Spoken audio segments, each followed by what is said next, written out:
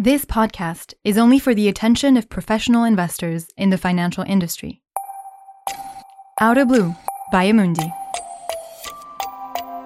Welcome to Outerblue Convictions, market analysis and asset allocation views. Hello, and welcome to our monthly podcast on the big themes dominating markets and their investment implications. I'm Swaha Pattanaik, Head of Publishing, and I'm joined by Monica Defend, who leads the Amundi Investment Institute. Monica, great to have you with us. Thank you, Swaha, and welcome back. So it's our last episode of this year. And as we've already released our special two-part Outlook package, which you should definitely check out, we're going to focus on some of the new information that's been coming through to see how it feeds into our thinking. Monica, one of your main calls for 2024 is that there'll be changes on the monetary policy front after the massive rise in interest rates we've seen this year. How much do you think recent policymakers' comments and economic data support that expectation? Thank you, Swaha. First, on the changes, we think they will come later in the year, so probably sometimes around the second quarter. And with this call, we are definitely not aligned with the consensus that is much less patient and is calling for cuts to come earlier. We don't think this will be the case for the following reasons. The inflation battle is not over. We have seen yesterday the CPI in the United States just released, showing still the stickiness we were expecting on the core inflation. When it goes to the euro area, the ECB is still concerned about wage growth that is increasing. There is an increasing unit labor cost because productivity is declining and because discussion on indexing to the new levels of inflation of wages is still undergoing and won't be completed before April. There are some seasonal factors that are going into play, so that core inflation and headline inflation will be higher over the next couple of months. And third, unemployment is still reasonably low, so the ECB is not really in a rush. Probably the labor market, from whatever angle you look at it, is the key variable both the Fed and the ECB will be looking at. So one thing on that, central banks were caught off guard by the scale and the persistence of price pressures after the pandemic, and they're now very understandably keen to safeguard their credibility. You were just talking about the inflation battle not being over as quickly as market consensus may be thinking, and the central bank's awareness of that wage spiral because of the lag with which wages, rises and setting response to inflation. How long and what do you think it will take for them to be really confident that they can declare victory over inflation? Well, on the wage spiral, honestly, I don't think this is the case, in particular in the euro area and in the United States. Having said that, probably, as we have in our cards for the time being, end of May and June for the Fed and the ECB to start cutting. This is the window they are gonna use to see really inflation moving lower. Having in mind that in any case, we don't think that the inflation prints will land to the target to 2% by the end of 2024. The direction is correct, but it won't be linear. And the final destination will be a bit above the central bank's target by the end of 2024. Thank you. So we're talking about sort of many Western central banks and the expectations for rate cuts. But obviously the big exception to all of this is Japan, where after decades and decades of ultra-easy monetary policy, the Japanese central bank, the BOJ, is starting to take a different tack. How do you see things unfolding there, and how is that filtering through to your views on Japanese assets? But as you were mentioning, eventually Japan is experiencing some kind of inflation, which has not been the case over the last decades. And by the way, we do expect that Japanese growth to be quite constructive next year. Actually, probably this is the best growth rate that we are going to see among the advanced economy next year.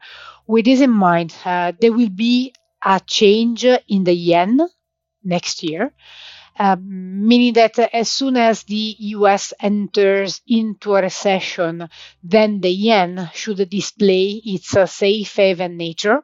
And this will change a bit the investment environment. Having said that, when it goes to Japanese equities, in particular, in the beginning of the year, we think that the asset class will still be favored by the corporate governance reform, the underallocation by households and pension funds, and also some growing interest from foreign investors. Also, as we were mentioning, the cyclical conditions are favorable as well as valuation. When it goes to JGB, we have been trimming the underweight in Japanese government bonds with the idea that the Bank of Japan, will end the negative rates policy in January, and probably we will see the JGB around 1%. So probably the space there for getting extra returns is narrowing progressively. So let me ask you one question. When you're talking about those extra returns, and 1% in JGB terms is sort of very high relative to what we've seen historically in the last couple of decades, as you said. So one question that often comes up is that if those yields are rising, will it be an attraction for Japanese investors to pull a lot of money that they've placed abroad back home? And would there be some sort of impact on other global bond markets as a result? What's your view on that? Well, when it goes to the Japanese investors, they are heavily invested in treasury, and this will be maintained, while the big buyer of the Japanese bond market is the central bank, is the Bank of Japan. Honestly, I don't really expect big changes of flows in that direction, and not even in the global perspective. I don't really think that this will be a game changer in the global bond market allocation. Okay, well, that's good to know, because given that, you've painted a pretty positive backdrop for fixed income with inflation coming down, central bank policy on the turn, etc. What are your investment convictions on fixed income then? Well, with the central banks pivoting, notwithstanding the large movement that the yields and the curves have been experiencing recently, we do maintain a long duration in the US curve. And we always mention that we are agile, meaning that we are tactically, readjusting and taking profit on the position. But while it's slightly reduced, I would say that the position on the US Treasury remains long. On the credit, we've been progressively slightly reducing also the positive beta exposure, maintaining the preference for IG credit and some caution on high yield. This is really related to the progressive tightening of financing condition that we expect to come in. While on emerging markets, on emerging market bonds, this is definitely one of our key preference.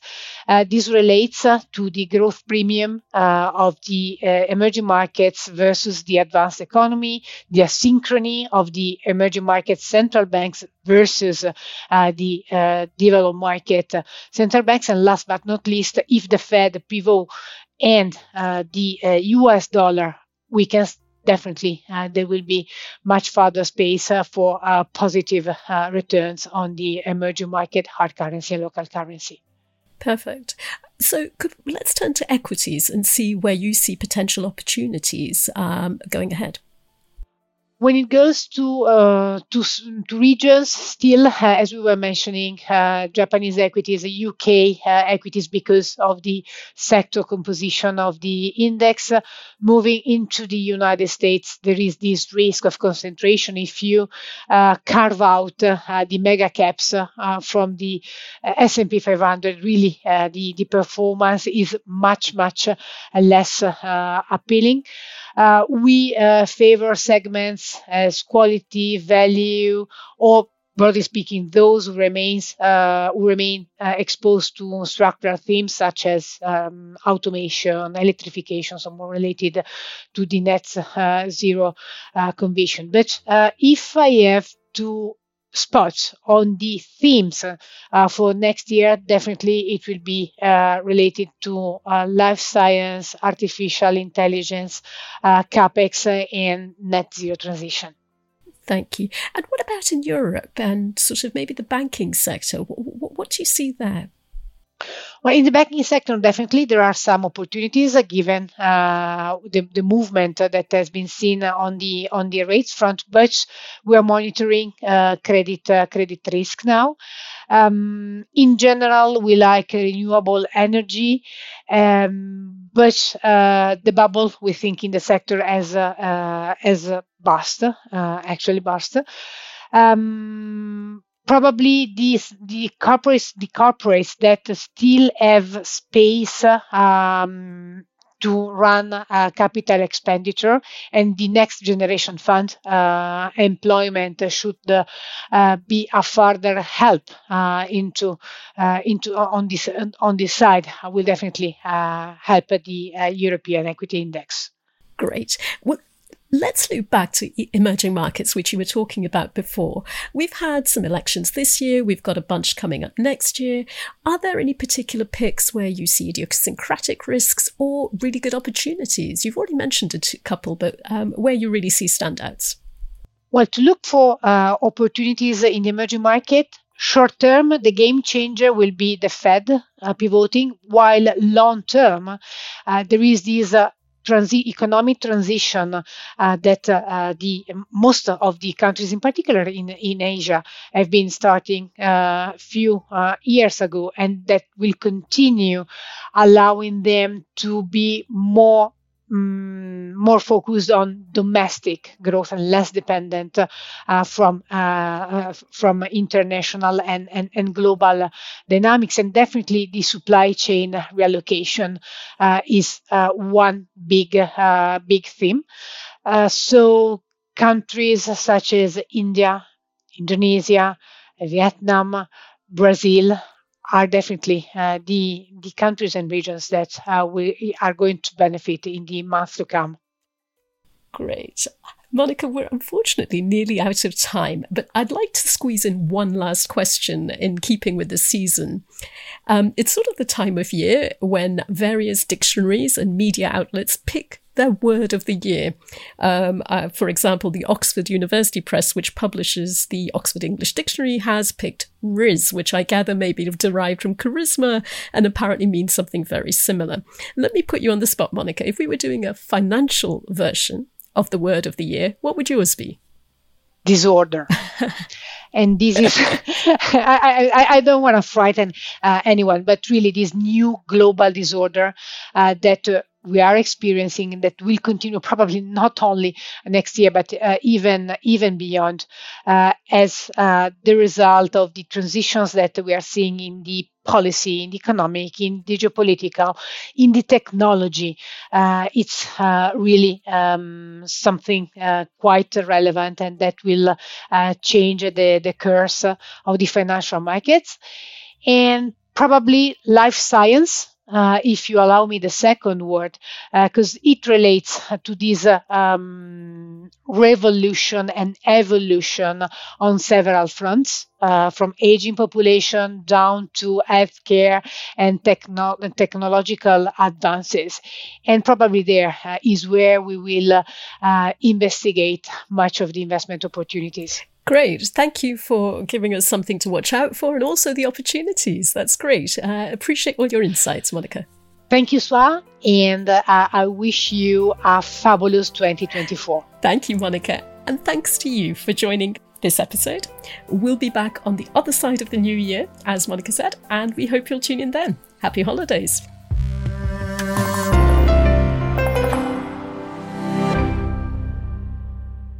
This podcast is only for the attention of professional investors as defined in Directive 2014/65/EU, dated 15 May 2014, as amended from time to time on markets and financial instruments, called MiFID II.